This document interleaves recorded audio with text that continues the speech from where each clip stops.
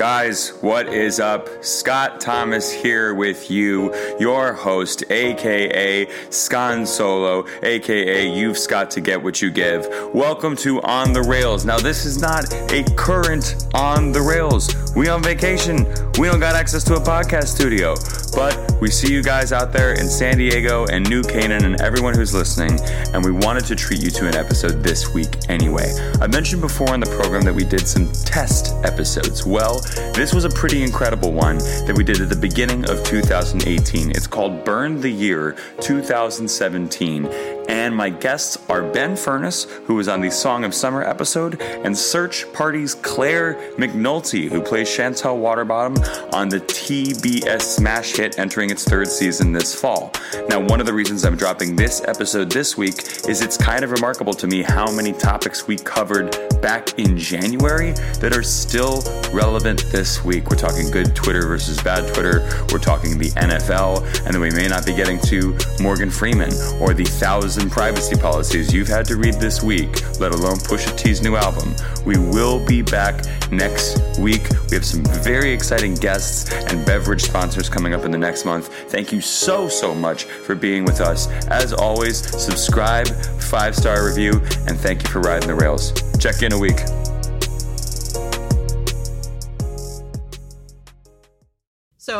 So I'm going to tell my story about the time that I came here. Please tell your story. So when I came here the last time, I was recording a song that a friend of mine had written for me to sing because he was learning how to write music for people because he was leaving his band and he wanted to start like a career as a songwriter for, like famous people or whatever. And so he asked me like what kind of music I wanted to sing and like what the subject of my song should be about, and then he wrote me a song, and so I came out here to like record it with him. But I got here and it was basically a garage, and it was freezing cold, and he had like a bunch of blankets and like space heaters on in the space. So that's where I thought we were going, and I was totally down, obviously, if I brought my I love that you were down to record in a place that would have space heaters in 7-degree weather, though. Yeah, I was totally ready to I was barely willing to leave my apartment in the last 3 days. I was nervous, honestly, when you said, When she told you it was going to be freezing. I did. Well, because I brought a face mask and a hat and gloves, and I'm wearing a flannel Pendleton shirt. It's just sort of, is that Pendleton? It is. Oh, that's why it's so nice. Nice. It's a nice shirt. And I was wondering It's my if that father. was... Oh, right. Yeah. How did you get older than I am. I think it's a vintage Pendleton. Oh my God, Pendleton's going to be a sponsor of this podcast the second we're done. I don't want to make such a big deal about my shirt. If we could get a Pendleton blanket out of this, that would be totally rad. That's my only goal. Get enough sponsors that we start seeing the benefits at 10 Bone shows. Shirt cast with Ben Burns. But on that note, I think I'm going to officially go in by playing this music. Yes! And then... music.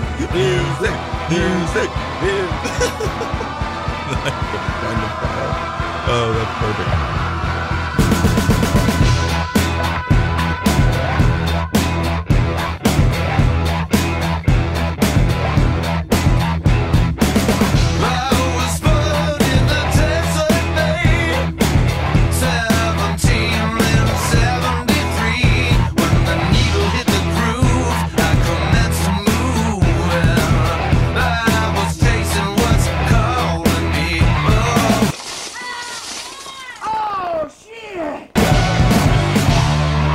Oh my God, that's amazing. Guys, welcome. Drink. Actually, drink. It's already getting started.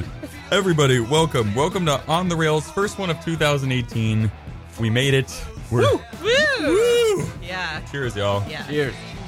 There was a month or two there where I didn't know we were going to get through 2017, but here we are. Post Grayson, it is cold as all get out. Very happy to have all of you listeners here. Want to introduce you to the two people who are with me today. On my immediate left, a guest who needs no introduction. That's David Letterman's new show. Apparently guests don't need introductions now. Great. Perfect. So next. I guess I'll introduce her. You may have seen her on Search Party. You may have seen her in Fort Tilden. I guess you're a cool viewer if that's the kind of thing you do. It's Claire McNulty. Claire, how are you? I'm so good, Scott. I love being introduced. Claire, who needs an introduction. Claire, who for whom an introduction is in her writer for every event. I didn't know we could do a rider. Oh, yeah. Welcome. Next episode you're on, you get to do the full writer. Great. And the guy who's going to have a full writer the next time we have him on the show, right across from me, a man who also needs no introduction. I do not think that means what you think it means. The man who does the most killer Inigo Montoya impression you've ever heard. You may have seen him with Area 52 at UCB. You may have seen him in government. Just New York City government. It's true. In general. In general, if you're a viewer of the NY1, it's Ben Furness. Ben.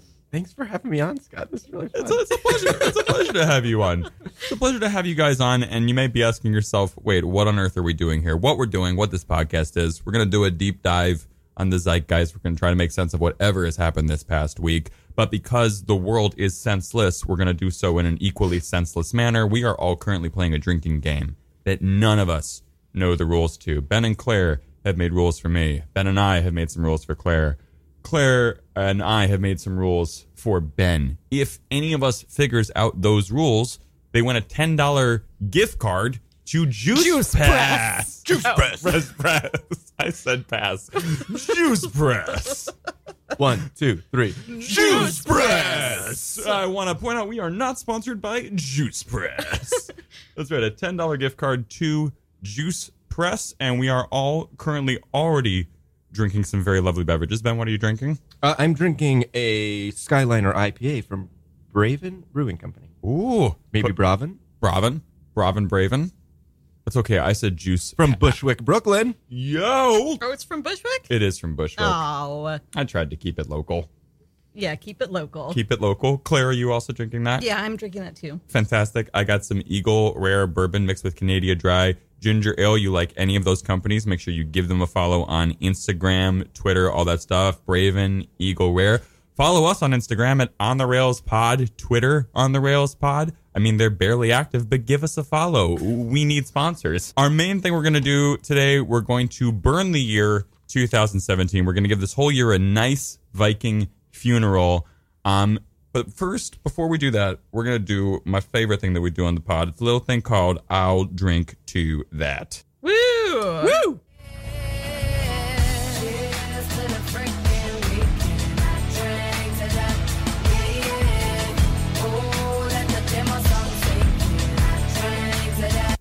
Yes. Very cool. Well, thank you. Thank you. Yeah, so what this is, guys, we're going to cheers something that we actually enjoy. Obviously, there's a lot of stuff out there that's not so fun in pop culture, but we will start by celebrating something that has been making our day, our week, our year. Who can say?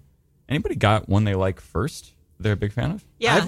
Go Claire. I'm super excited about mine because I just got it the other day. It's kind of a pop culture thing. Heck yeah. I got a Google Home. What? What? Yeah, I got a Google Home and I talk to it every morning. And I talk to it every night when I get home. And I gotta tell you, I feel great.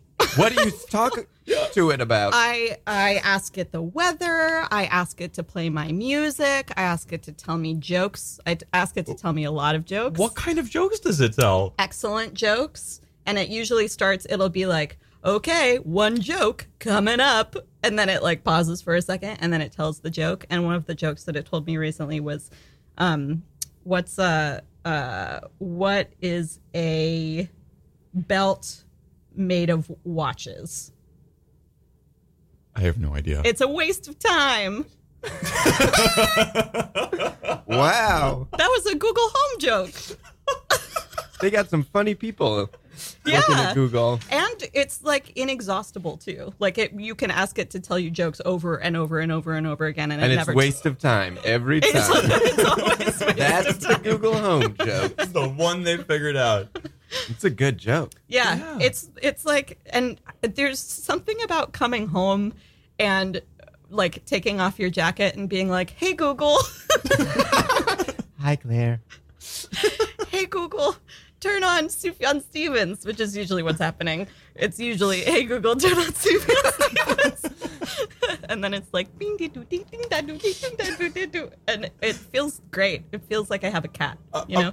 I'm prone to hyperbole, but I dare say that's the best Sufjan Stevens impression that anyone has ever done. I also just saw I, Tanya, so I'm doing, I'm actually, it's good. It's good. It's not like as good as, but it's good. No, shots fired, Margot Ruby. No, she's great. Okay. She's like she's so good in it. It's just, it's doing this thing where it's like pretending to be morally ambivalent. It's like pretending to celebrate moral ambivalence, but it's not actually, you know what I mean? Yeah. It's pretending to be on the side of both Tanya Harding and Nancy Kerrigan and just being like, Tanya Harding did a terrible thing, though. Tanya Harding did a terrible thing. That's sort of very bad. Yeah, it's very bad. And they're saying that like because she was like abused her whole life, her perspective on it is like, oh, like, you know, Nancy Kerrigan got like hit in the leg once. Like I've been like physically abused my entire life, so it all evens out in the end. And so, and like I understand that they're making that argument, but it totally minimizes both of their traumas, which means I was gonna say, do we know that Nancy Kerrigan has suffered no trauma in her No, life? no. That seems like no. It's Yeah. told from Tanya Harding's perspective, so that's like, you know, I guess that's what it's meant to be. Yeah. But also, I don't know. Anyway. How's Allison Janney? Astonishing. Oh, I love her. She's so she's good. the best. She's an evergreen drink to that. Yeah, I will evergreen You know? drink to Drink to Allison Allison Janney. Janney. And Cheers to to my Allison Google Janney Home. and to Google And it's a Home. Google Home. Those are two good ones. Wow. All right, guys, buckle your seatbelts because I'm all about something. All right. Uh-oh. So I just read this incredible sci-fi fantasy book called The Traitor Baru Cormorant by Seth Dickinson, and I loved it. What? Here's the situation. It takes place in a fantasy world. The level of technology is probably like the age of exploration, Okay. but it is about a young woman named Baru Cormorant who lives on an island with her gender fluid family, and there's an evil empire that comes and tries to force new gender roles onto this island. And she decides to go to the Metropole and take the civil service exam and rise through the ranks of this evil empire, becomes the treasurer of this other colony, sets all these dukes against each other, and then triumphs. It's unbelievable. It's like Game of Thrones, but she's a lesbian, and it's against like homophobic emperors. Wow. It's unbelievable. What? It's incredible. Actually, I can't also- recommend it enough. Also, drink. Oh, snap. Sort of. I took a liberty with that. Drink, sort of. So it's the best book I've ever read about Wow. ducal and court shenanigans, Yeah. That sounds awesome. and also monetary policy. There's like a big monetary policy angle. It's great. I sort of feel like this is your future a little bit, like in a way that describes. She's so much cooler than I am. She's unbelievable. She's an unbelievable woman. Wow. What is her name again? So I've only ever read the name. So Okay. it's spelled Baru. Okay. So it's either Baru or Baru. And then cormorant, like the seabird. Wow. The Traitor Baru Cormorant by Seth Dickinson. Oh, I Recommended. cannot wait. It's awesome. Is it technically sci-fi or YA? It's probably, I think you would probably describe it as fantasy, Okay, cool. but as I said, the level of technology is like seafaring Yeah. age Yeah. of exploration. So there's like ships and cannons and dukes. It's great. That's so cool. One of like the buried leads from my year last year was reading more science fiction than I had in a long time, and I don't know if that was a reaction to the year. Yeah. But it seems like there's some amazing novels coming out. I think that's right. I think we might be living like under the radar in a golden age of science fiction and fantasy. Yeah, which I also didn't start. It started coming back to me with Discovery, with Star Trek Discovery, which came out last Interesting. year, which is also so good. It's so good. It hits all of the Star Trek buttons, you know, Yeah. all of the nostalgic and, you know, forward-looking Star Trek Yeah, buttons. actually, it's something I wind up tackling when I do one of my burn the years, because I thought it did such a good job of pushing that property forward Yeah. in a way that was honest about what Star Trek is, but wasn't reverent of what Star Trek Yeah. is. And that felt really important. I feel like The Last Jedi sort of did that. Yeah, I absolutely agree. And I'll definitely hit that in the burn the year of like, that was exactly how I felt about Last Jedi. That you needed to bring Star Wars into 2017, 2018, and have it continue to speak to who and what we are. And that means you burn some bridges, potentially, with parts of the fan base. But I think that's the right call. Who directed it? Rian Johnson, Okay. who made Brick, and he made... I liked Brick. I love Brick. Wait, is Brick the thing with fucking Joseph Gordon-Levitt? No. Like the high school Detective. noir. No, I hate Brick. You hate Brick? I hate it. No! Brick made me not want to watch Joseph Gordon-Levitt for like a decade. Please tell me why. I'm sorry. No. I don't remember. I just remember watching it and being like, "Ugh." I can't tell you specifically what I didn't like about it. Oh my God, that's amazing. Deal with whatever this ain't about and drop it. Tell Em I want to see her. Tell her if she wants my help or not. It's her business. But I want to hear it straight from She her. don't want Today, she knows where I eat lunch. I also read The Three Body Problem. Have you heard about that? That's No. I hear that's incredible. It's really good. What? It's a Chinese science fiction novel. It's almost hard to describe what it's about, but the core question is, if humanity were contacted by an alien life form, which fraction of humanity they happen to reach first would have enormous consequences for how they view our entire species. And so one of the premises is like we make contact, the aliens make contact with one particular faction of Chinese rebels during the Chinese Cultural Revolution, and they're like the first set of people who have contact with this alien life form, and it's all about like the politics of Earth, and it's amazing. That's great. Also sounds awesome. So cool. I this was not gonna be mine, and I guess I'll do my other I drink to that. But I read one this week called the Cruel Prince. That is technically a YA novel. That's about two sisters and their half sister. Their parents are killed in the first 2 minutes by a fairy. They get whisked off to fairyland, and they're basically forced to live with their abusers. And it's about how the protagonist tries to gain power in fairyland, but like the buried motif is she's stuck with these people that traumatized her, and that basically traumatized her because she's a human. And her arc throughout the book as the heroine gives no quarter where that's concerned. Like, it goes out of its way to go, yeah, what she's doing might be questionable in the abstract and in fact in the consequences it has for the people she loves, but it's also examining, is that because of her living situation? Is it because she's living with these people who do love her and do care for her but caused her irreparable harm? And this was this YA novel. It blew me away. Like, the writing was okay. There's a lot of trope stuff, but then there were chapters where I was barely breathing. Yeah. Because the emotional cost was like just kind of ripping me a new one. I think you're right. I think we're in a golden age of like sci-fi fantasy. That's Will you put all of this like on Twitter? So Oh, yeah, 'cause absolutely. I want to have a list of these things to read. no, we'll link to all of this. It'll be in the show notes. That's what they say, right? In the It's show in notes. the show notes. Okay, Yeah. good. That's exactly right. As will, I should have mentioned the rules for the drinking game. We're going to reveal them at the end of the episode, but I will put them in the show notes if you want to know why we've been forced to drink so far.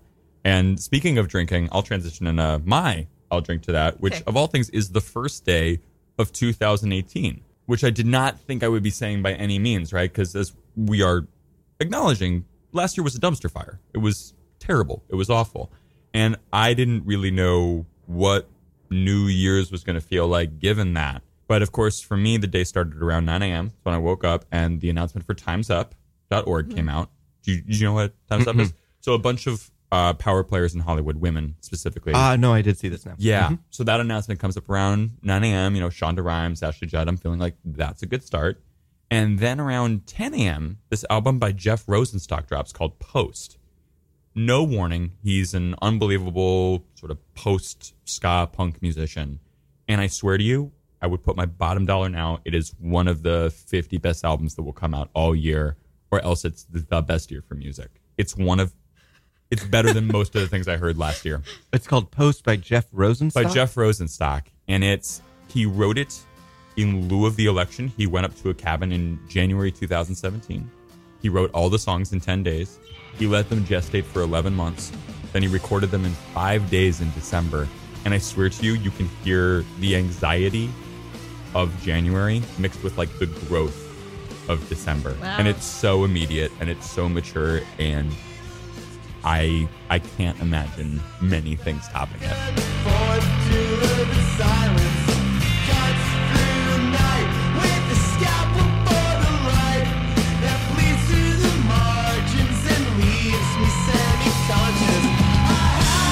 So I had that, and then a football game, which I did not think I would be saying because I do not watch football anymore, by and large. But we were driving back from Cleveland to Connecticut, and I happened to start streaming the Rose Bowl, and it was so good that it made me forget about concussions or the League of Institutionalized Racism that all these players are going to be graduating into when they're done playing the Rose Bowl. It was the most exciting thing. The game, like The what was game. happening in the game. It was the only time that there have ever been 2 overtimes in a Rose Bowl in history. The lead kept changing. Though the quarterback of Oklahoma, Ryan Chittapong's own son, Baker Mayfield, who he announced at our show, if you recall, is the quarterback for one of these teams. That's the other reason I had to mention it. Because I finally figured out who Baker Mayfield was when I was watching this in the car. Baker Mayfield is like, Forgot about that. he's like the tiniest little dude. Yeah. He's like Rudy if Rudy could pass a football. Yeah. And watching him like go off in this game, and I was suddenly invested in him, and I was like, oh my God, I like, this is the most invested in football I've been in ages. And Wait, so you're in a car streaming this on like a device? yeah, on my phone. That must have been very engaging because that's a hard way to watch something. I was in the mountains of Pennsylvania watching this game, and honestly, that experience. You were combined- driving? I was passenger. I was in the passenger seat. Just had it up This like by ends the with- rear view mirror, like hanging there. Scott's a ghost. Plot twist. I'm not even here. 2018 is a great year to be dead. M. Night Shyamalan's on the rails. Also, drink. Oh, damn. Sort of. Right? I actually, for a rule I created, I have to drink twice too. Son of a. God. We're going to put Scott Yeah. under the table. I also just want to point out that I haven't had to drink yet. No, not once. Interesting. Not yet. Yeah, you're I'm killing it interested right in now. what the rules are. It might have must been a not- little bit narrow. It may be that I'm Yeah. not. Am I not being fully myself? is that I'm gonna why? warm up into these rules. But to tie it all together, I guess the thing for me was that was such a beautiful way to start the year. It felt like everything was building on what was right about 2018 for me. There was sport was beautiful, which is something that I very much need in my life from time to time. I got an unbelievable album. We got something that built on me too, as opposed to kind of put it on the wayside. Like, yes, Trump tweeted some crazy things at Pakistan. Yes, Logan Paul uploaded a dead body. Like 2018 was very much a continuation of 2017. But there was enough good that I walked out of that day being like, this year could be better. Did all of those things happen on January 1st? All of those things happened on January 1st. It's crazy. I think technically he uploaded the video on the 31st, but no one really saw it until the 1st. And that was it. Did you see this? I had to learn who Logan Paul was. I did I'm too. so I sorry. wish I didn't Yeah. have to do that. I didn't know who that was. Yeah. If that was your start to 2018, then you definitely didn't like the first day of the year. That wasn't my. I don't think that was my start. We'll talk about this later, but I feel like Twitter. I feel like knowing what's happening is something that I want to leave behind. Like in general, like knowing what's going on is something that I need to have a better relationship with going into 2018 and forward past that. So that day was the day that I really just like. So I may not have heard about any of that stuff until the following day, actually. I agree with you. I also feel like there's such a strange correspondence between what is on Twitter and what is going on Right. or happening in any like meaningful way. Right. And sort of the conflation of those two things is sort of what's so terrible. Yeah. It's like just because everybody's talking about it on Twitter doesn't mean that's an important thing that's happening. Right. There's probably hundreds of important things that are happening that are much more consequential, Right. Yeah. And the but nobody's tweeting about them. right. And it becomes that the conversation is what's happening. Right. Which is something that I like. I don't need to have. Yeah. No, but it's interesting. Like that is what gives it cachet, right? The conversation is cachet more than it ever has been. Right. I was talking to someone about that new Justin Timberlake record that's coming out and the whole launch he did this week, and how I think it is whack as shit. Like, it looks... Did you see this video? No. He's going to the woods. He's a man of going to the the woods. Yeah. This album is really inspired by my son, my wife, my family, but more so than any other album I've ever written, where I'm from. Is he Bonnie He's Bearing? reconnecting with his roots. Oh. And no shit, the video looks like the Bon Iver impression he did in 2012. When he was on SNL, he played Bon Iver, and now in this video, he's like knee deep in a river, like Christ arms out. Like 1 second, he's just like eyes up at the sky, then he's like hugging Jessica Biel in close up. It feels like mountains, trees, campfires. And like a cowboy jacket that costs $2,000. It's straight up whack as fuck. There's something to me about the transformation of Justin Timberlake, because I will always think of him as a frosted tipped teenager, always, forever. For real.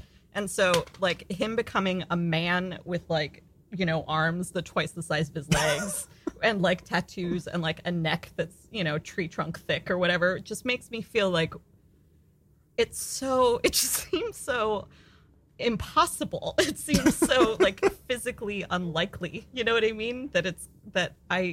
I just don't, he's not who he was. Justin Timberlake as a property to me is, like, skinny and like frosted tipped. I think I'm rooting for him though in some way. Yeah. Well, anyone who's going to shape the culture and the conversation, I'm rooting for. Like, I don't want that album to be terrible. I would like it if it wasn't mediocre. I think it's better for all of us, given that conversation is the currency, if we could talk about an album How that's awesome Justin Timberlake is. Yeah, of course. Like, maybe his Super Bowl halftime show will acknowledge that he ripped Janet's shirt off. That would kind of be amazing. Is that happening this year? He's playing the Super Bowl this year. What is the conventional wisdom now about why he did that? Did he do it on purpose? Was he told to do that? Was it an accident? Yeah, I don't actually know. I mean, I think the narrative for a long time has been that it was an accident. But then again, everyone said, then why are the pasties there? Because that's a good question. Yeah. It's never made sense to me. And of course, well, sometimes you put pasties on because you don't want hard nipples to But show. they looked like But they were shurikens. performative. They looked like ninja stars. Oh. Yeah. Right? No, they really did. Yeah. I thought it was, when I saw it, I thought it had been on purpose. And only like 2 days later did I go like, maybe that wasn't supposed to happen. When like the photos were coming out of his and her face. And it was like, that looks like trauma, not like fun. Like, Didn't the NFL get fined by the FCC? They did. What a simple time. Yeah, do you think the FCC's like rules have changed? I don't I don't know. It just know feels so absurd now. Yeah. It does. Well, and that's what's so weird about him going back to play the halftime. It's like returning to the place where all of that started, and we all have to be like, oh, yeah, you really benefited from this moment, whereas Janet kind of had to take a few years. Yeah. Like, she sort of like took a few years off. That's true. So that's messed up. That It's is really messed up. messed up. Well, and that's what's also, and what was so interesting about Filthy coming out, and I'll transition this into our... Is that the name of his album? No, that's the first single. single. Oh, It's okay. Filthy. Okay. The album is called Man of the Woods. And no shit, I'm so glad you're finding this out for the first time. He's from Tennessee? He's from Tennessee, yeah. Cool. Yeah, and no shit, and I don't know if he's fucking with us or not, but the track list, he put it on Twitter, and the track list has song names like Flannel and Juice. Is it a joke? We don't know yet, but Okay. he might actually have just written a song called Flannel for his album Man of the Woods. And If it's a joke, it's very funny. it's hysterical. It's like an elaborate paper towel commercial. It's like the Bounty Man. It's gonna turn out that he's a bear. M. Night Shyamalan's Justin Timberlake. He's a bear. I meant like a gay bear. Oh, a gay bear. Yeah, but also a bear. Just an actual bear. The album's about his transformation from a gay bear into an actual bear. To an actual bear. It turns out he was great in The Revenant like 5 years ago. Oh yeah, wasn't there some weird thing about Leonardo DiCaprio having sex with that bear? You guys know- Totally missed that. There's some weird thing about that. What the hell was that? Fan fiction that's out there. I No, love no, that. no, no, no. There was like some, I don't know. It was a joke. Are Maybe you it was doing an the SNL Revenant thing. shipping? You shipped Leo and the bear? You're on the fan fiction site, so you've got like a 120-page long manifesto. Where like, yeah, I've been writing fan fiction about SNL characters for years. Can you imagine? Oh my god, I really wish that was true. I'm hoping you're gonna be like, no, it's true. I'm gonna read an excerpt. No. Claire has a 475-page Word document on her computer. Just fan fiction. It's just fan fiction about your own character in Search Party, actually. I'm just right. It's actually just my own scripts that I keep pitching Yeah. that they don't want. Hey, you have some good scripts. Thank you. Are you referring to my X-Files script? My childhood X-Files script? Can you talk about that? I don't know anything about that script. I wrote a script for an X-Files episode when I was 9 years old. It's great. It's like the best thing. It's the best thing I've ever done. Oh my god. Was it a standalone or did it speak to the mythology? It was a mythology episode. Yeah. Nice. Yeah, and I was in it, of course, and it was about me. It was about me martyring myself, essentially. Like, I gave myself up so that Mulder's sister could come back to... Wow. Could come back. So, like, in the end, I disappear, but she appears, which actually happened in an episode in, like, season 4 or season 5 or something. It was a plot line that eventually happened. Yeah. I loved the X-Files, and one of the most traumatic moments of my childhood is when I told my dad, I'm like, Dad, you got to watch the X-Files. It's this great show. It's super interesting. It's all about sci-fi and conspiracies. And then it was the Peacock family episode. Oh, fuck. Do you remember that Yeah. episode? Yeah, I do. Humbug. It's terrifying. Or no, it's not And humbug. it is not Home. It is not about science fiction or conspiracies. It's about a bunch of brothers whose mom doesn't have legs or arms, and they keep her under the bed, and they keep on impregnating her and then burying their kids in the ball field. Yeah, it's Yeah. really like, so messed up. So fucked. it's not like pigs eat someone or something in that episode. Like, is that the same one? Oh, yeah. The opening They image have is like pigs. the kids playing a pickup baseball game, and the kid's like kicking the dirt, and he kicks the dirt, and then like blood oozes up. Yeah. Because that's where the baby's Because that's where the buried. babies are Wait, buried. Yeah. fucking baby's buried. And my Wait. dad was like, "You like this show?" And I'm like, "I like this. This is totally different. It's different. This is a different kind of episode." God. It's one of the scariest episodes. They horrifying. in the new series that has come out, which I haven't watched yet. Yeah. I've been very nervous. I Yeah. haven't watched it. But the woman who plays the mother in that episode is in this new series. Is she Because, really? As that character? No, as a completely different character, which they would do occasionally. They occasionally cast actors to play completely different people in the show. Which is something only superfans would know. So Like she, you and Kumail Nanjiani know that. yeah. Oh man, yeah, that was such a smart thing of him doing that podcast. I should have done that. When he got on the show, I was so like, fuck, I fucked it up. I did it the wrong way. I should have tried to get on that show. But anyway, she's in the new series. That's so cool. Yeah, because they know that the fans love her. And speaking of new series, I think that transitioned us into the second thing that we're going to do. We're going to do a quick but very thorough weekly rewind.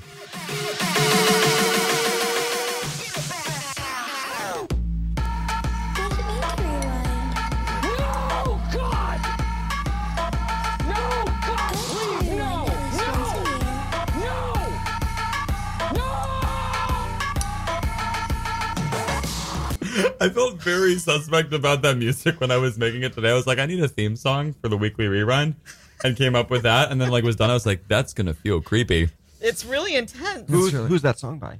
That is by, I only remember it's called Spin It Back. It's on Dim Mak Records, and I can't remember for the life of me who it's by. And then the two people that it's quoting is some girl named Penny, who's on YouTube and has all these followers, but makes these really weird videos where she doesn't break character and she's like very serious, almost like a Victorian ghost or something. Dead serious. I only found this today.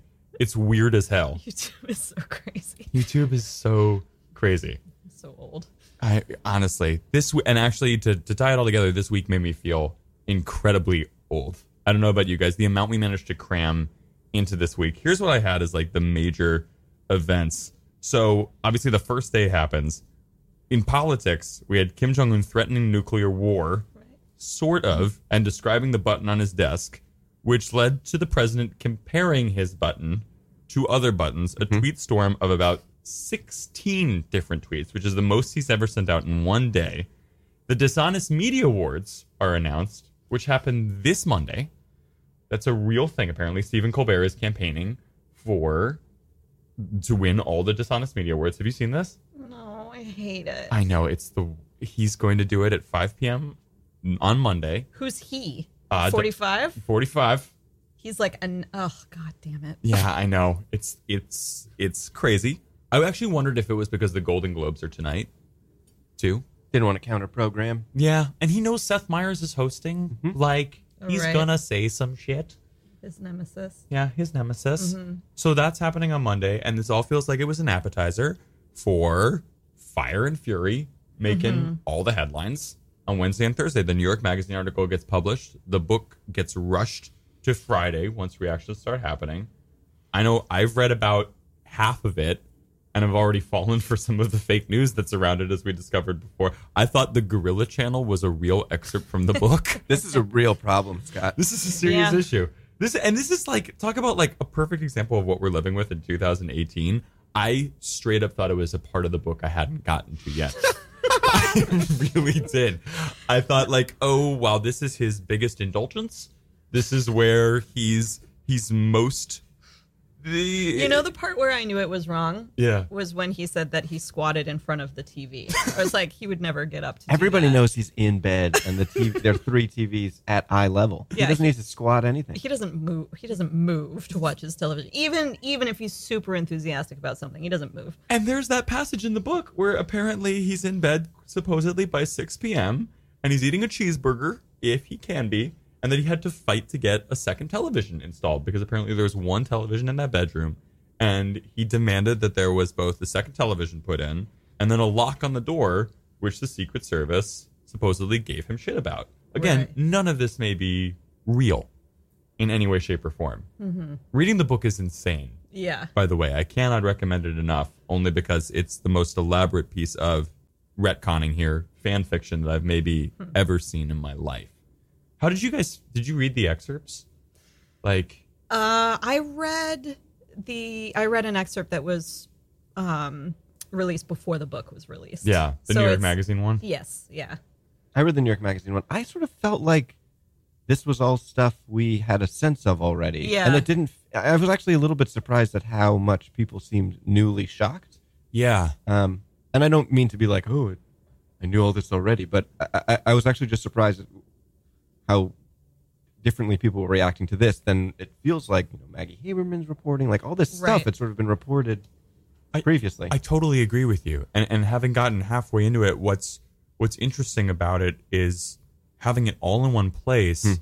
And actually, to me, the moments where it made a lot of sense, not because it felt scandalous. Like all the gossipy parts are fine, but the parts where it actually seems to do a better job of contextualizing him than some of the reporting has done is particularly what's exciting about it, whether it's true or not, but it's that it feels true.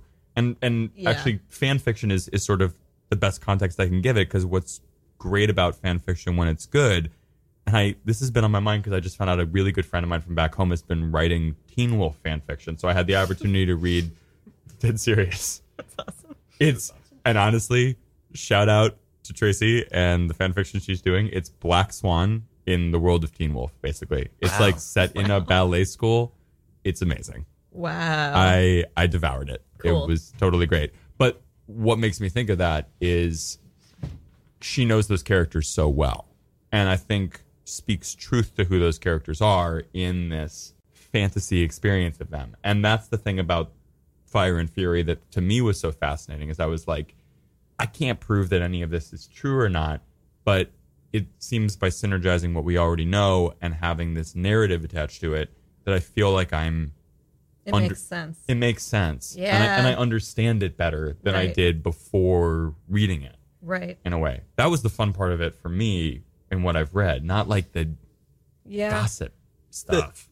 Just the notion that these people did not want to become the president, right? He didn't want to become the president. The people around him were like relieved when they just assumed he would lose, and they would all go on to Fox News contributing gigs and other sort of conservative media ecosystem jobs. So that felt very true, right? Like nobody wanted him to win. He's so obviously unfit. It's boring to talk about. Right. He should not be president. It's a nightmare. Right. Yeah. It's insane.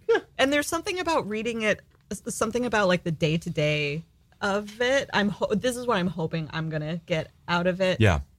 Actually, I haven't even decided if I want to like engage in it yet. I'm having a hard time figuring out. I'm having a hard time negotiating how much of this I actually even want to engage with. That's like so my fair. dad keeps being like, just ignore it. He's like, just ignore it, pretend it's not happening. Like, you know, live your life in the best way that you can and support people who need support in the best way that you can, but pretend that he doesn't exist. And because my dad, I think he really thinks of him as like, you know, he's like a fairy where if you applaud him, that's how he stays alive, you know. Nice. I like that metaphor a lot, actually. You know, once you stop cheering for him is when he dies. It's just so desperate. Yeah, he's so desperate for attention, and the book is like it's you know, this terrible cycle, the media thing on Monday or whatever. Like that's such a good example of how they're feeding each other, how this like narrative is like feeding itself. But also like I really like the idea that these characters are so well drawn that now like that narrative is something that can feel true to us and can be descriptive of like what's actually happening, and that would be interesting to read, I guess. Well, and that I guess is sort of nice. You hit on a word that resonates for me a lot, which is the idea of them as characters, because to a degree, like Trump, for better and worse over the course of his career, whatever you want to call it, has made a character of himself. I mean, that was his third act, was saying like, I can take the character of myself to Hollywood and bank on this when the New York Observer is giving me shit for my failed real estate and Atlantic City not panning out. Like, I can be a character, and he'll refer to himself in the third person. And that is maybe also why I wonder, like, is that why this is resonating? Because it feels less like reporting and more like a story. So he actually is a character within this, which is the way he talks about himself. Anyway, in so many ways, it actually does feel like, pun intended, fighting fire with fire. Like, and it's wild. It's totally wild. But I understand the reticence to read it too. Like I've normally been reading. I read The Cruel Prince right before this, and now in my off time, I'm reading more about the guy who I get inundated with day in and day out. Right. And I wonder how healthy that is. Maybe it's just going to be like, you know, eating a lot of ice cream or something. Like eventually we're going to have too much, and then we're just going to. Ice cream is so much better. It's so much, right? Well, yeah. Oh man, now you're making me think what a Donald Trump flavor of ice cream is, and shit, I have to drink. Quite. Dang. Okay. Also, you from before, from a while ago. I didn't say that. I didn't say that. No, I did. We were on conversation. I forgot to. Shoot. Okay. Good. So that was the week in politics, as it were. Beyond that, tons of weird pop culture. So we actually already touched on Justin Timberlake, which was my big music pop takeaway for the week. So we covered that. Other things that went down, an unbelievable week in television to tie to your X-Files. What else happened in TV? Honestly, best week I can remember in a long time in terms of consistency. 911, Grownish, The Chi, all premiered. All of those are so worth watching. I don't know if you guys saw. I haven't seen any of those. Holy crap, they're all so good. I saw the premiere of 911. I did see that. Did you like it? Yeah, I liked it. Is it a comedy? Not at all. It's a drama. Yeah, it's a drama. It's about the people who work in the dispatch. 911 dispatch. It feels like ER, or it feels like a 90s, you know, procedural. Does it stay in the call center, or does it go out to the firefighters and police officers? It goes out to the to their calls. And it goes out in like a very Ryan Murphy-ish way. Like I kept wondering, like, what's going to be Ryan Murphy about this show, given how much freedom he's had on FX. And the first two things that you encounter is there's a baby that's been flushed down the toilet that's trapped in a wall. And so they have to break this baby out of the wall. Oh my God. Yeah. It's in a pipe. It's in a pipe. How does... That's a little baby or a big pipe? It's a big pipe. There's a big pipe and a little baby, and it's because it's premature. Its bones are malleable. That's what that's how they describe it. They're like, there can't be a baby in there. They're like, well, it's premature, so its bones are. That's how they explain I also can't remember when they figured out it was a premature baby. Like that was sort of glossed over. Yeah, I don't. Like Peter Krause is just like, oh yeah, it was totally born early. Yeah, it seemed to make perfect sense to Peter Krause, who also has become a fucking tree trunk. Like, What? Peter Krause is also someone that I associate with, 6 Feet Under, like his character in 6 Feet Under, and now he's like, it's crazy. He's jacked. It's like his uniform barely fits him, and he's like talking to the priest about, I don't know. And there's no other firefighter in that show is jacked as hell. And for some reason, like, him repentant firefighter who used to be addicted to drugs got super jacked, and it's just not a part of the story in any way, shape, or form. You know what I would watch is 311, which is the non-emergency complaint line. I want to see With Ryan like Murphy's street signs that have been damaged and people Noise asking complaints. noise complaints and whether you have to move your car, whether it's alternate side parking day. That's good stuff. Have you ever, like, in your time working for government, just like sat in on 311 and like listened to the concerns of the people? No, that's a great idea. It might be one of those. Like, I mean, noise complaints. It's by far the number one, and I mean, alternate side parking. Yeah. Questions. I one time called Ben instead of 311. Bad idea. There's a mistake right there. Why did you call him? Because I was driving down the highway and I saw a traffic sign that said America First. It was a traffic sign though, Okay. like one of those like lights that's supposed to say like 30 miles per hour, or that like tells you what you're. Yeah. I don't know what speed you're supposed to go, but instead it said America First. And I got real pissed off about that. So I called Ben and I was like, Ben, is this like, that's not okay, right? That's not something that's supposed to be allowed by. And he was like, call 311. How would that happen? Like, can you rent those signs? Did someone? I mean, I assume it was the construction company that was like being sassy. Couldn't tell you. Wow. I don't know. That I didn't know that was possible. So I called 311 and she was like, okay, I'll like send your complaint to DOT and they'll respond to you in a week or something. And I never heard anything. I think in addition to Biodome, you need to write the pilot for 311. You want to do that with me? Sure. I don't think I could do that on my own. Just get Ryan Murphy to produce it. This is how you do it. It's going to be as good as that X-Files script.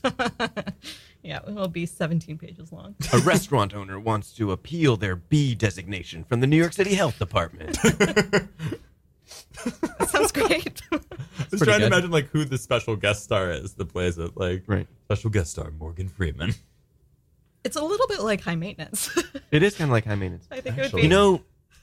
You know, they have rotating guest stars, but the real star is the city. You know? Yeah. It's the real character. The real character in 311 would also be the city. Yeah. Then you get your spinoffs like 311 Boise and like 311 Chicago. 311 Fort Lauderdale. 311 Fort Nobody Lauderdale. wants to watch that. Actually, that would probably be the most popular. You just alienated all our listeners from Fort Sorry, Lauderdale. I hate Florida. I just hate it. Really? Yeah. I feel like Florida's kind of having a moment.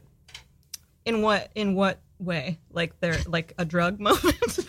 I don't like a know. violence, like I don't know exactly what I mean, but like, sinking into the isn't like sea Miami's moment? really hip? Like everybody wants to go to Miami before it before is it underwater. sinks? Yeah. Oh, They do have a lot of great arts festivals there. Art Basel is Yeah. there, right? Mhm. Like Yeah. there's some good stuff about Miami. I'm sure there's a lot of wonderful things about Florida in general, including Fort Lauderdale. The Jacksonville Jaguars are in the playoffs today. Yeah. I mean, go Bills, but the Jacksonville Jaguars are in the playoffs today. So Go Jaguars! there was Go the Bills. dead silence.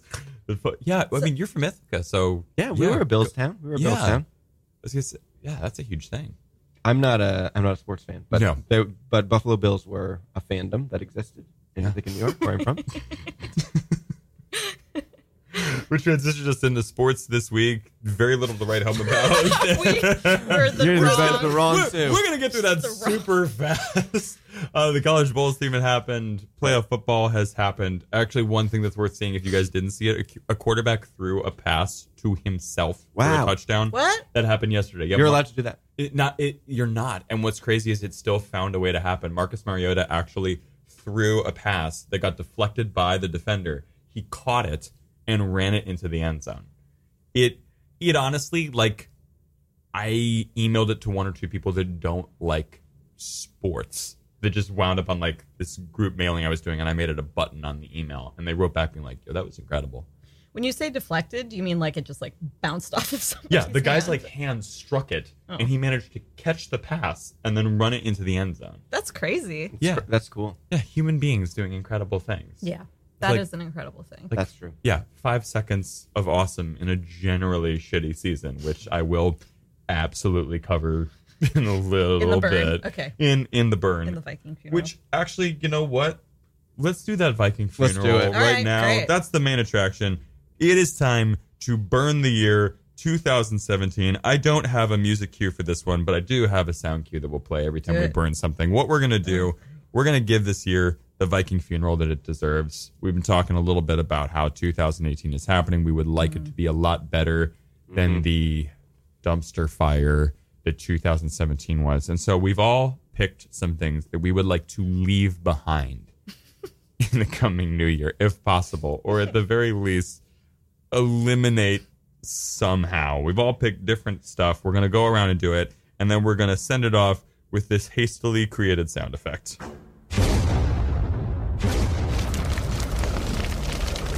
That's awesome. Are those birds flying? Those It's like longbows on the beach, shooting fire arrows. That is exactly. Oh, is that what it is? I googled arrow sound effect, explosion sound effect, and then fire burning sound effect, and used my limited GarageBand skills to like collage them all together. I thought it was duck hunters and, Very good. and ducks flying, but either way, Oh, from now on it will be. Next year when I do this feature, it's going to be the duck hunt like.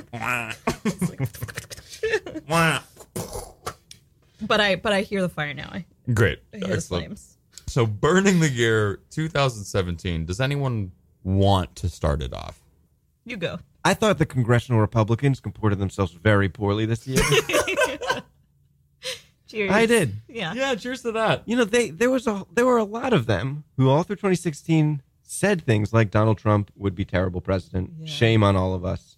And this year, they just let him continue to use the White House for his sort of self-personal You have to drink, by the way. corruption. Okay. Oh, yeah. Set down their oversight powers. All these things, right? I mean, this is nothing special or new, but like, even as we talk about how terrible Donald Trump is, like each and every congressional Republican, I think without exception, even the people who would like occasionally stand up and say things like, "Oh, it raises serious concerns," they're not Yeah. doing. They're doing nowhere near enough. Nowhere near enough. Yeah. You're right, and you have to drink, by the way. Okay. Again? Yeah. Okay. Yeah. No, this is a different one. This is one for all of us. Oh, okay. Yeah. All right. But I agree with you 100%. And I'd like to take back the House and the Senate. Yeah. That's all. So, congressional Republicans, Congressional Republicans. we are burning you. Bye. Sorry. Yes. That was a really good one. Yeah, boy. How did you get that sound effect of me? You put microphones in my shower. Absolutely. What? No. Yeah, boy. Ben's shower, Ben's work. Every time I move on from one part of my body to another, I'm like, yeah, boy. This is the best showers ever. Oh, love showers. One thing we are not burning is showers. No way. Showers No. are. I think Also not encouraging yourself in the shower. Longer the better. I think maybe patting yourself on the back in 2018 in the shower is the way to Is the way to go. move forward. That's the home for self-love in 2018. I The get, shower. I take such long showers. I get so dry in the wintertime. Because, I'm a mess. Because you take such long I think it's showers? both. Yeah. Did you guys know I have Raynaud's? What's that? What is that? Raynaud's is this thing where your extremities, so your fingers and your toes, they stop receiving the proper amount of circulation because of the way your body responds to cold. So at a certain point, you're just cold in those parts. And the only thing that will fix it is like scalding hot water or being in a really warm room. And so like this week in particular with -5 temperatures, I have been purple like everywhere. Yeah, your you fingers look. are red still. They're insane, right? They either look For the like viewers, his fingers are bright red. my fingers look Listeners. Right. Listeners, Welcome to 2018. my fingers look like the Kool-Aid Man Yeah. right they now. do. And they either look like that or the White Walkers. There is no in between. I'm really glad we're not actually in the garage that Claire remembered from 100 Bogart Street. Yeah. Me too. I would not have booked that given my reneweds. I was looking forward to just like a blanket, like pile of Yeah. blankets. Everyone getting all cozy. I thought it would, I thought it'd be kind of nice. I assumed they would bring us, space heaters that we would crowd around. Come on, Radio Free Brooklyn with your super awesome warm studios and spacious space and engineers. We need sponsors. It's very nice here. It's very nice in here. Especially with the way that I made it seem. I set up the expectations well, I think. I think you did. That was good. Okay, so Republican congressional leaders burning that. I want to burn fucking Twitter. I really want to burn fucking Twitter. Yeah. Because not only does it feed the cycle of like depression and paranoia that like is killing us, but also it's like a really, really good example of where the rules of the white privileged, male privileged, the most privileged of our society are making the rules of Twitter, and it's making the conversation on Twitter like it's just untenable. And the fact that they're trying to use Twitter as a governing tool, the fact that it has become a governing tool rather than what it is, which is just a place for people to, I don't know, spew hate or, complain about television shows. Like I want to burn Twitter because it's acting like a governing tool and it shouldn't be. If they want to take him offline, if they want to find a new governing tool that has different rules, that maybe has like a similar like format. Yeah. That sounds cool. Like it does seem like we're coming into a new age of how we communicate and how information is spread. And so if the government of the world wants to create a Twitter that is good for using to communicate, I think that would be awesome. But I think Twitter, as it is, needs to die. I don't disagree at all. And one of the things you bring up that seems really on point to me is like we're all still learning the decorum of what Twitter is. That's us with any technology, whether it has social implications or not. It takes a few years for people to figure out what the fuck they're doing with it. Like, if you remember the way you used to text, like back when phones first had texting, I'm sure that would look deeply embarrassing. Not for anything you said, but just like it would look so primitive. Like your behavior on a system or with anything evolves over time. But rarely has that evolution period had global implications. Like we're still evolving with Twitter, but the consequences of that evolution are already in motion, depending on what someone tweets out or says or what the rules are. And that creates a really dangerous scenario for me anyway. Like that's how I feel when we have the debate of like, should he be on Twitter or not? It's like, dude, this is not the time to be figuring that out. But of course it technically is. And like, they're still understanding what they're as bombasted by it as we are in a lot of ways. Every once in a while, there'll be something so lovely on Twitter, though. Like, just So true. funny. And I think if you, Scott, didn't fall for the Gorilla Channel, I would have used that as an example of something that is so funny and so weird. Yeah. And so many people can sort of come together from all sort of walks of life and just enjoy this hilarious, bizarre joke all together. The other one that I thought was so funny is, you guys seen Zelda as a Boy? Yes. No. So funny. It's so good. What's the woman's name? She's the comedian? No, I was gonna say Megan Amram, but it's not her. I can look it up. Look it up. Yeah. I don't want to leave her uncredited. No, it's so funny. She should get full credit she's a for cool that. What is writer. it? Can you guys describe it? So Zelda, I guess technically is not the boy in The Legend of Zelda. Zelda's the princess and Link is the prince. But all she says is Zelda's a boy, and then waits for trolls to like correct her, and then she's like, "No, I'm pretty sure it's a boy." And then she'll do like little graphics of like screenshots from the game with a little speech bubble that says, "I am a boy," and my name is Zelda. And all of these guys are just like, "No, Link is the boy and Zelda is the princess." And she's like, "No, I'm pretty sure that would be pretty odd. I mean, it's called The Legend of Zelda, and you play as this boy the whole time." It'd be really weird if that wasn't his name. I'm pretty sure Zelda's the boy. And it is so funny. Yeah. It's funny in this deep, rich, great way. I get, well, yeah. No, I agree. And actually, this week, another thing that happened that I meant to mention, and then it didn't occur to me, was Barry Jenkins, the director of Moonlight, was on a flight, and he was watching a woman watch Notting Hill. She had it on, and I guess he was connected to the Wi-Fi, and he just live tweeted Notting Hill, both it and watching the movie.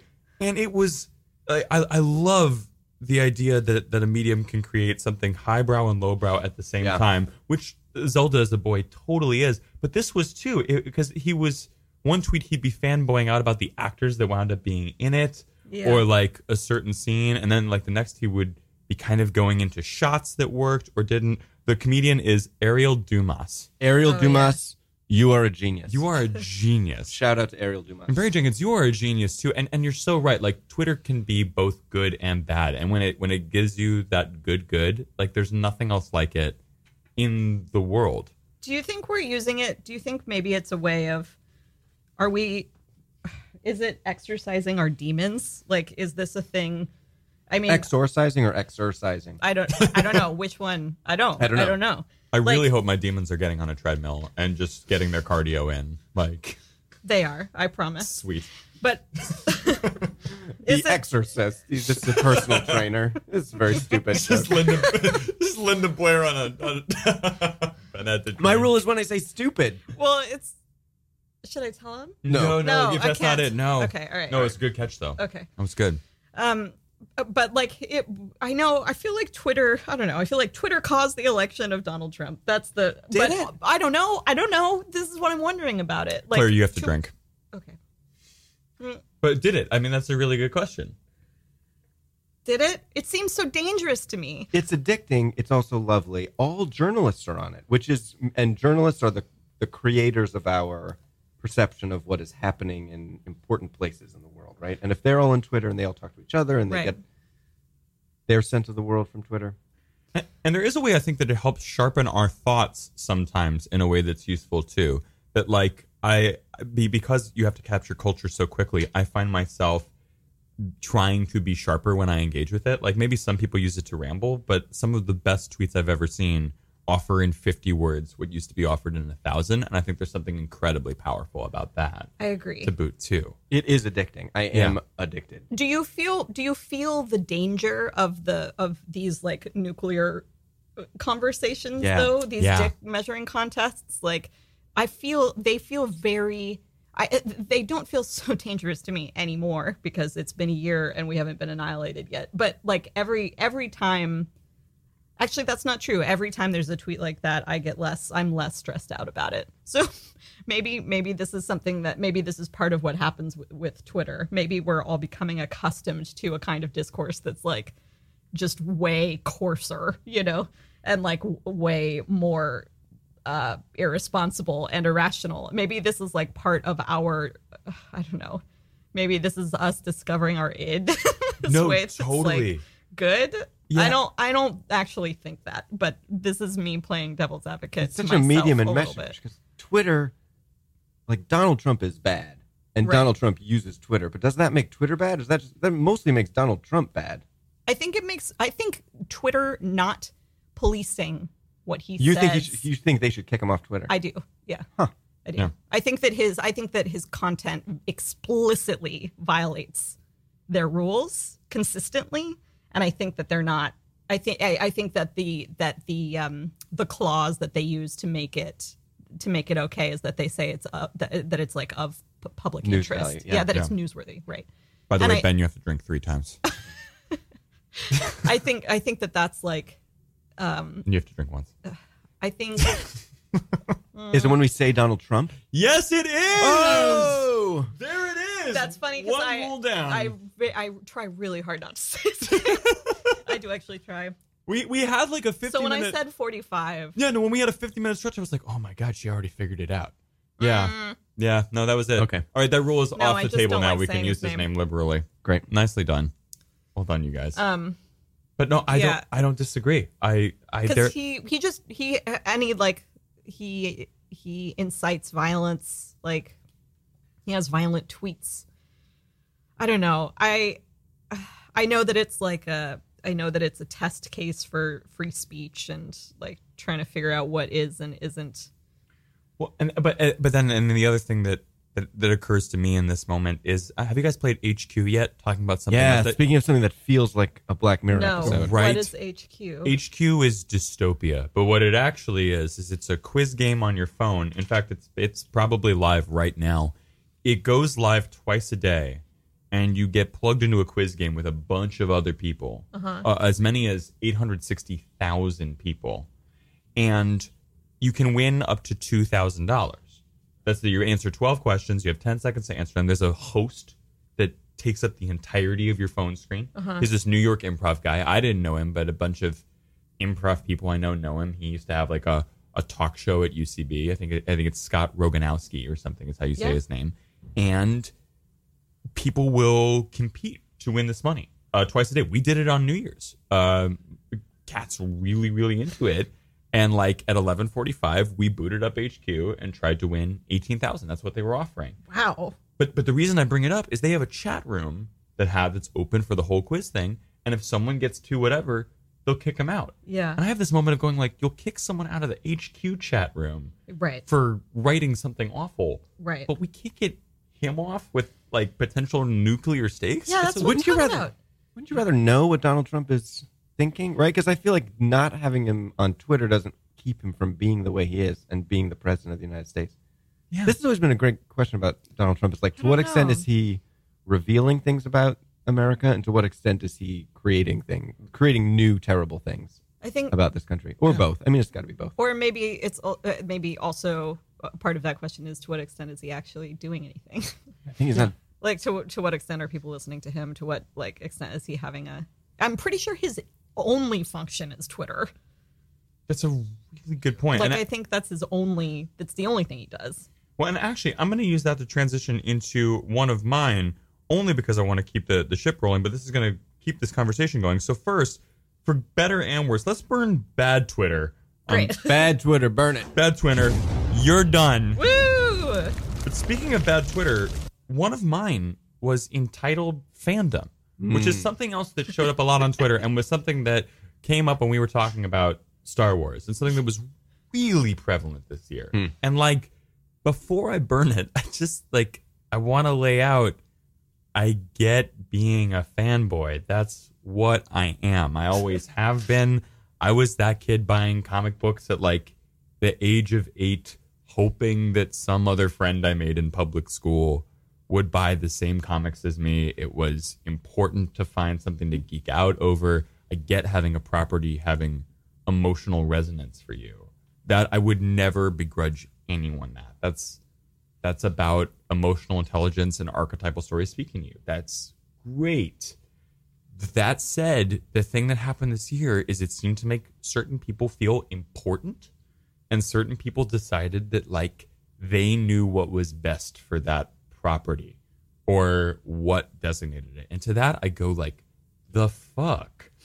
Like, there were Rick and Morty fans who decided that they were so special that when McDonald's offered to bring back Szechuan sauce, to capitalize on them, right? They brought back Szechuan sauce for a day because it was a joke on the first episode of season 3. I'll go out and I'll find some more of that Mulan Szechuan teriyaki dipping sauce, Morty.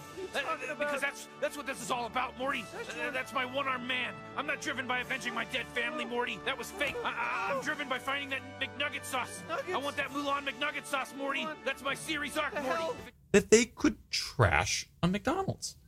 They didn't have enough Szechuan sauce, and they straight up, their videos on the internet, they straight up like broke that McDonald's. They started trashing shit and screaming bloody murder. They got pissed off that there were females on the writing staff. Is entitled fandom for another white guys. phrase for toxic masculinity? Yeah, It mostly is. I mean, white privilege. And like, and maybe there are people out there who aren't white and male and are acting entitled. I haven't encountered them. They're probably not destroying McDonald's. They're not the ones destroying McDonald's over Szechuan sauce. And it's like, And over, like, you got fucking played. Like, first It is. off, It's delicious sauce. it's I've never great. had it. You like dip fries in it or something? You dip whatever you want. It was the best fucking sauce. And to be real, I debated. I had a rehearsal that day for the play I was doing at the time. I really wanted to go wait in line for that sauce. Like, I get why you wanted to go wait. I get even how that could have been a really fun thing. Like, holy shit, this thing I love is bringing back something else I loved in reality. Like, that's amazing. You don't go fucking break a McDonald's over it. Yeah. Like, that's... Save that for the McRib. Yeah. When they offer the McRib on the regular and they only got 2 of them, you burn that That's when you McDonald's to the fucking ground. Bust a window at a McDonald's. You burn that to the ground. You just You do this to that McDonald's, right? I'm trying to load the sound effect. I couldn't do it. We'll vamp. We'll edit it. I hate McDonald's. That's what you do to that McDonald's. You burn it to the ground. But no, yeah. That was a thing this year. Yeah. And the Star Wars fans, which you brought up earlier. Holy shit. Can I feel like I have to say Please. that I'm an entitled fan for the X-Files. And I had some strong reactions to the most recent. I would never destroy a McDonald's over it, but I was very unhappy and I did feel personally offended by the way that the progression of the X-Files happened. But I understand what you mean and I agree with you, and I think generally toxic fandom should die. Well, and I guess maybe that's more what I mean, like toxic fandom, because I think like you have a right to say that you feel the character shouldn't have done this because you're talking about plotting, but you're not actively protesting the director for making that call. Like, these characters are available to all of us. And that was sort of going to be my other thing about it, was they're archetypal characters. Star Wars, X-Files. At this point, we've already talked about an X-Files episode without planning it in the span of this podcast. Like, we all have reactions to Mulder and Scully and what those stories are. It's one of the few things that can breach divides between people in an increasingly fraught climate. Like, use your feelings about it to create discussion points, not crying for the director's head. Like, and hopefully it doesn't trend into outright racism as it did with Star Wars The Last Jedi, and I think the Tran is the character's name. The Asian pilot, the service worker. Like, where there was straight up vandalism about her being included. And about like the plot twist with Luke Skywalker, where I'm like, he wouldn't do that, and like they were calling for his. I'm like, how do you know? He's aged 30 years. Like, how? What if you care this much, become a writer and do something in canon. Don't. Shout out to Andy Schneeflock. I think you should drink. Carrier of the canon. Yeah, and actually, you have to drink too. Well, I'll drink for that, yeah. Like, do that. Don't... It's an interesting, divisive work, and I have nothing but good things to say about it, but I would also I'd be happy to sit down and hear why you don't like it. We could have a meaningful evening talking about that. Let's I could definitely talk for a whole evening about the X-Files. Yeah, for real. And to me, let's just take toxic fandom and put it on a boat and frickin' burn the hell out of that shit. Woo! It's done. Did you guys just see my Twitter send a notification? No. I forgot. I was going to turn my notifications off before I came here because I thought I would be embarrassed about it, but I actually think it's sort of funny. What is it? I just get notifications nice. When people are like, when I get a match or a message. Nice. Anyway. I think I should. Our engineer is nodding like, yeah. I think I should burn Tinder. Truthfully. You can totally burn Tinder if you want to. I'm not going to. Yeah. That's not going to happen this year. Can I burn another Please thing? burn another thing. This sounds sort of sad, but depression. Yeah. Yo, Can we just burn can we burn it? Can we put it on a... What's your favorite SSRI? Lexapro, baby. Woo! Yeah, Lexapro. Oh, I've had the best. Lexapro's my favorite. I've danced with the Lexapro. Don't be fooled by Wellbutrin. No. Really? Because I have interest in it. I have an interest in it, I will say. Yeah. But Lexapro's been my boo. Lexapro and I have we've dated a few times. Love it. Yeah. That was my go-to. Yeah. but I want to. I mean, I don't want to say goodbye to Lexapro, but I do want to say goodbye to depression in general. Yeah. Because I think because I don't think I need a reason. No, and I think it's hard. I go with it's so hard. It's so hard to deal with depression when you wake up and this is the world that we live in for a lot of reasons. And I actually think regardless of what your politics are, it's I was half jokingly creating an Instagram story today where I was like, loving is an act of courage. I guess look for that on Instagram later. But like that I actually feel like even waking up and engaging can be a really hard and brave thing to do. And like feeling depressed is absolutely understandable. And if there were some way to just say, no, I'm going to be available and here and let the feelings happen, whatever they may be. Because you get, I've never been clinically depressed, but when I have been, I deal with clinical anxiety, which is different, but also like close cousins. They're like they're kissing cousins. Cousins. Yeah. And the grossest kind. The grossest kind of kissing cousins. There's good ones and bad ones. Right? There's Angelina Jolie and her whatever, and then there's depression and anxiety. Right, exactly. But that like no kink shame though. No kink no, kink right. shame. No. No kink shame in 2018. No. But, yeah, that's another thing. Yeah, honestly. But the thing is they both are different kinds of weights that just can dominate you totally. And I would love to live free of that weight. Yeah. As much as I possibly can. Yeah. And to that end I say, medicinal marijuana? ? Oh yeah. Hello California. Congratulations. Yeah, congrats on pot sales. It's certainly I have a cousin in Boston who's doing really well with his depression and anxiety. In Boston? In Massachusetts? In Massachusetts. Really? Using medicinal, yeah. It's just medicinal there? It's also recreational? It's both. It's both? In Massachusetts? Yeah, in Massachusetts. Wow. But he's got one of the pens where he can coordinate the dosage, and he's kind of figured out the thing that works for him. Yeah. And honestly, changing his life. Hey, Ben. It's great. Government. This is your job. It's a great thing, guys. This is your job going into 2018. Oh, man. But I agree. Okay, so we are going to, as soon as I load up my freaking iPad, burn depression. Goodbye. Bye. To happier lives in 2018. Oh, my God. Goodbye. Bye. You know, I will say, this year already is so much easier.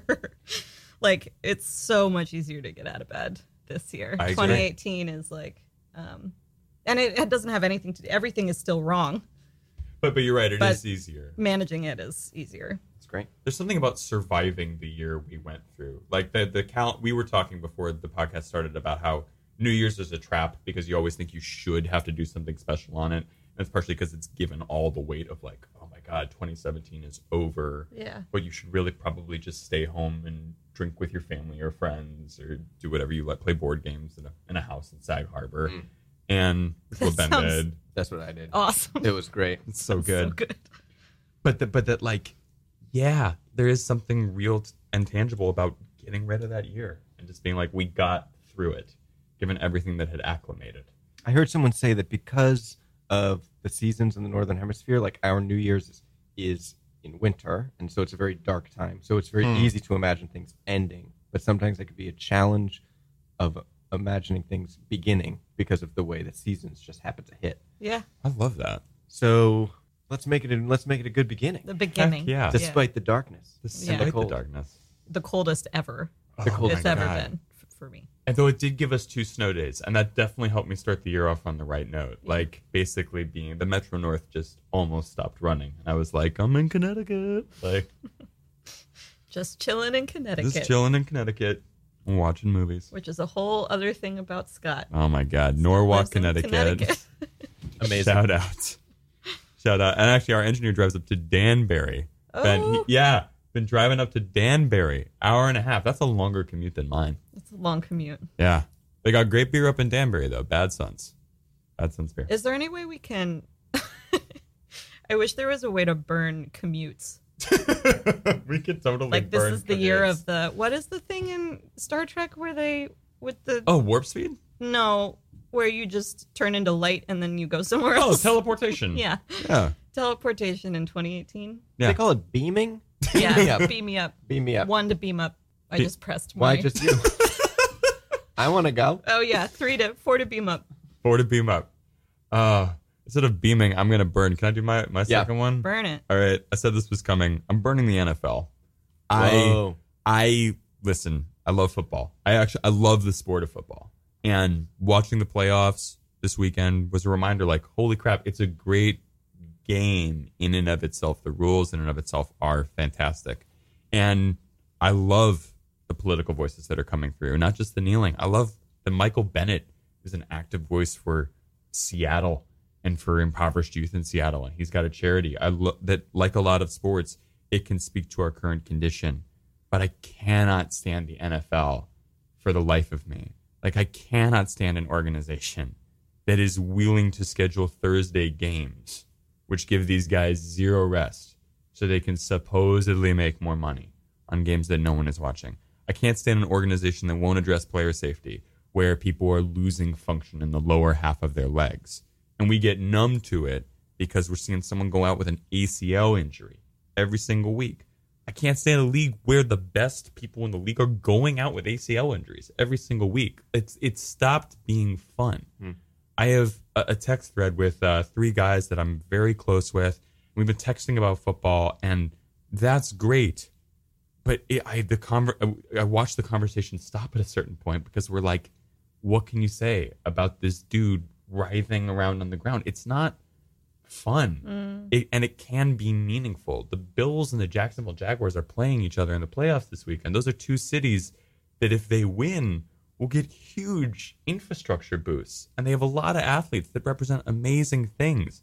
But they need a league that represents them and doesn't commodify their protests one week and silence them the next. They need a league that, quite frankly, finds a way to treat them that doesn't involve opioids. They need a league that cares about them the way the NBA seems to care about its players. If the owners aren't going to watch the game and see what's actually happening on their fields, I don't know why we should. And I want to watch it because it's still one of my dad and my best shared languages. And despite it basically being an institution for racism, which someone for the love of fuck hire Colin Kaepernick, like, there are people within it still doing good. And it's my privilege to wrestle with that as a white male. But I wish it was something we could wrestle with nationally and that the NFL was willing to wrestle with, because so many people watch it who aren't willing to engage in tough conversations. And it could be the home of those conversations as opposed to like a place where we fight about whether that conversation should happen. And I think it's in the NFL's hands. So for my money, I am burning the living fuck out of the NFL, not football. NFL, go fuck yourself. Whoa. I don't know anything about it, but it sounds like you need some women. True that. Maybe if women run the NFL, it would be better. And almost all the owners are white. Yeah. They're white males. Sean Combs may be buying the Carolina Panthers. P. Diddy. Cool. And Drake apparently says that he's going to hire Colin Kaepernick, according to a freestyle he did on Lil Wayne's album. So, and we know all of this because of Twitter. Yo. Shout out to good Twitter. Shout out to good Twitter. Good Twitter. Bringing it all home.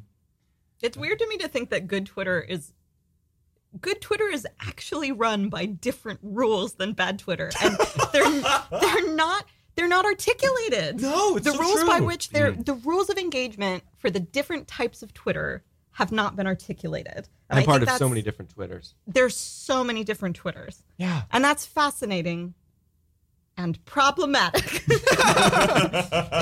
Capital P. With a capital P. And that's all I'll say about that. Yeah. That is so true. Ben, did you have one more? I have one more to burn. I actually have 2. We got time. One of them is, I think the worst of the subway was in 2017. And I think it's hit a bottom.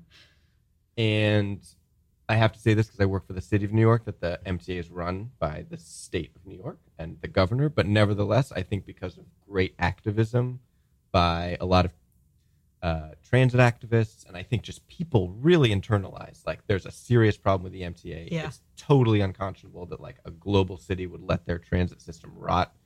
It's more than like the subway is important to New York City. Like, New York City couldn't exist as an entity if it didn't have a subway, right? Like, the people who need to get to Manhattan every day could not get to Manhattan. There's no physical way for them all to get to the island without a functioning subway system.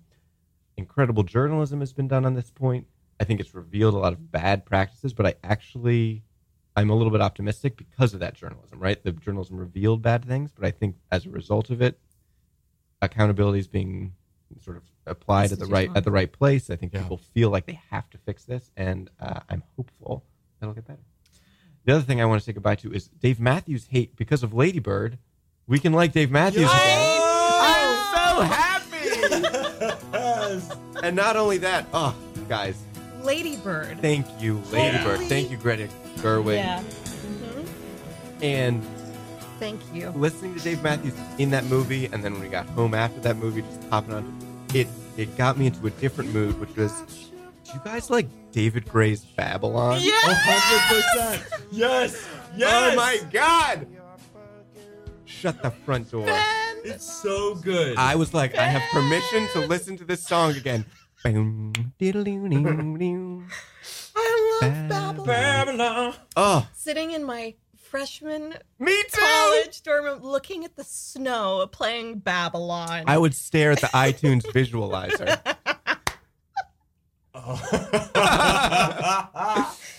Wow, that's linked so. Oh boy, I'm gonna put it on. Space between. Do it. Can I do it? Can I do it?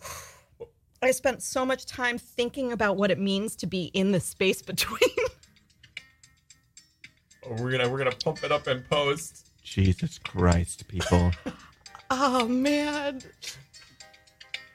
This is Ben Furness staring at the iTunes visualizer in Court Hall, North Campus, 2003.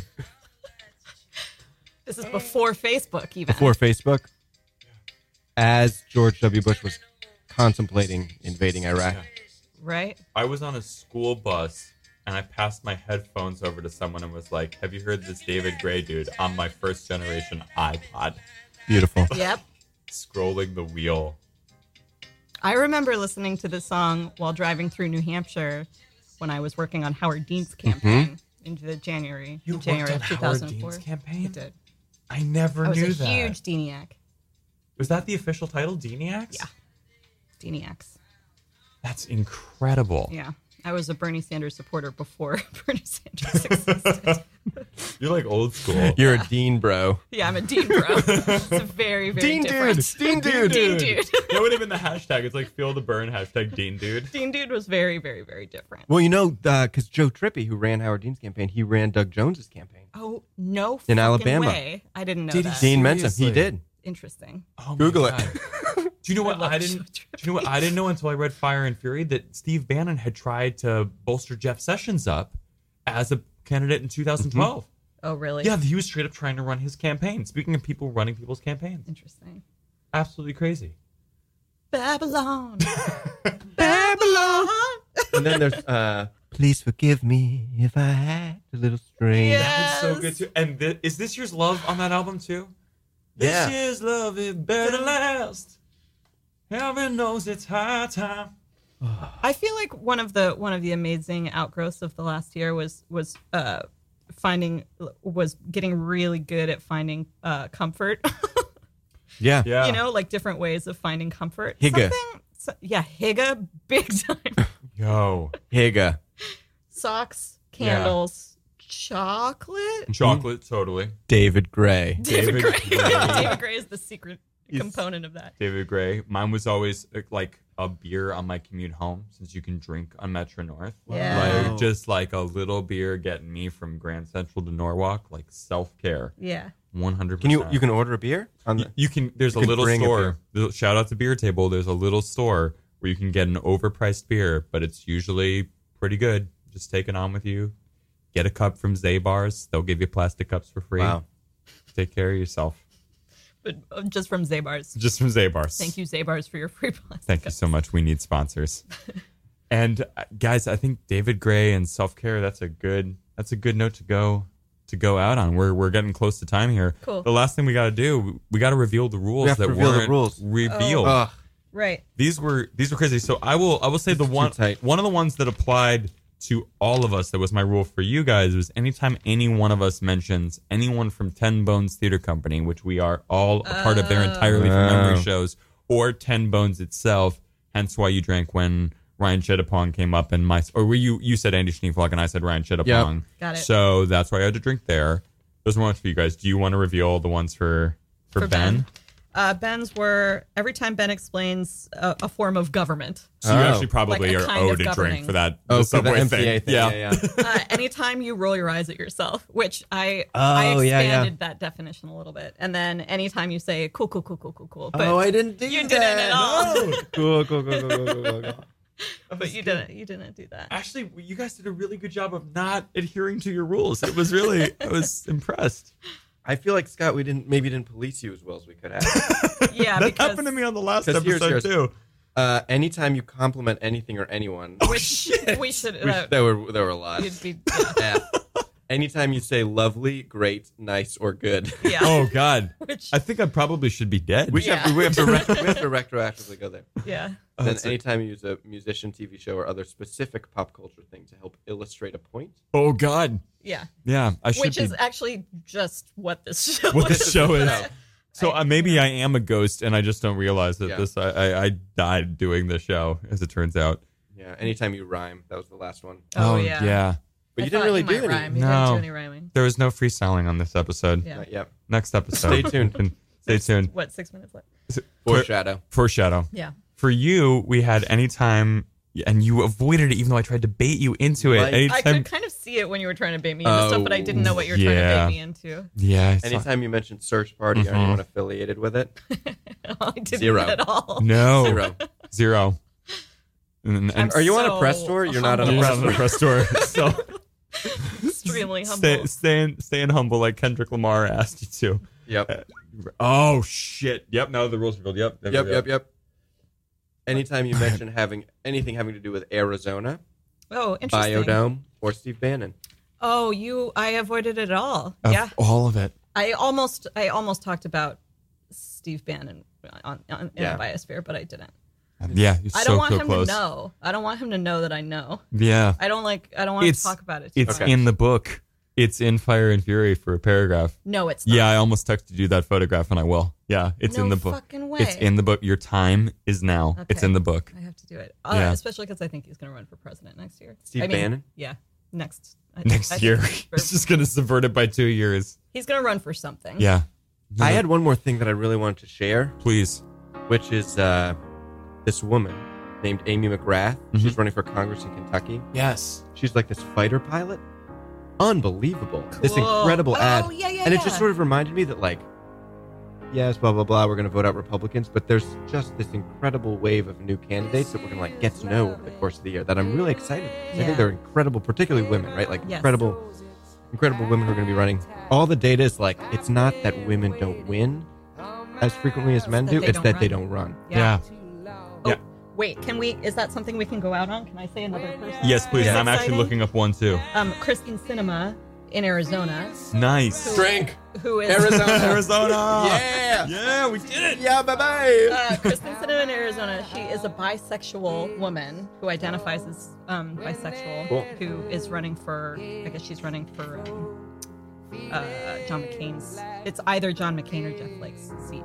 Cool. Yeah. That's so cool. And there's this woman, and I'm trying to find her name, but I don't have a good connection, in Texas, who's running for something, who just put up this amazing Twitter story about a necklace that was handed down in generations, and how her parents are immigrants, and why she is running as a woman for a seat in Texas, and why she runs that, where she wears that necklace every single day. So cool. It's on Meg Fee's Twitter if you want to see it retweeted. Meg Fee's an amazing author.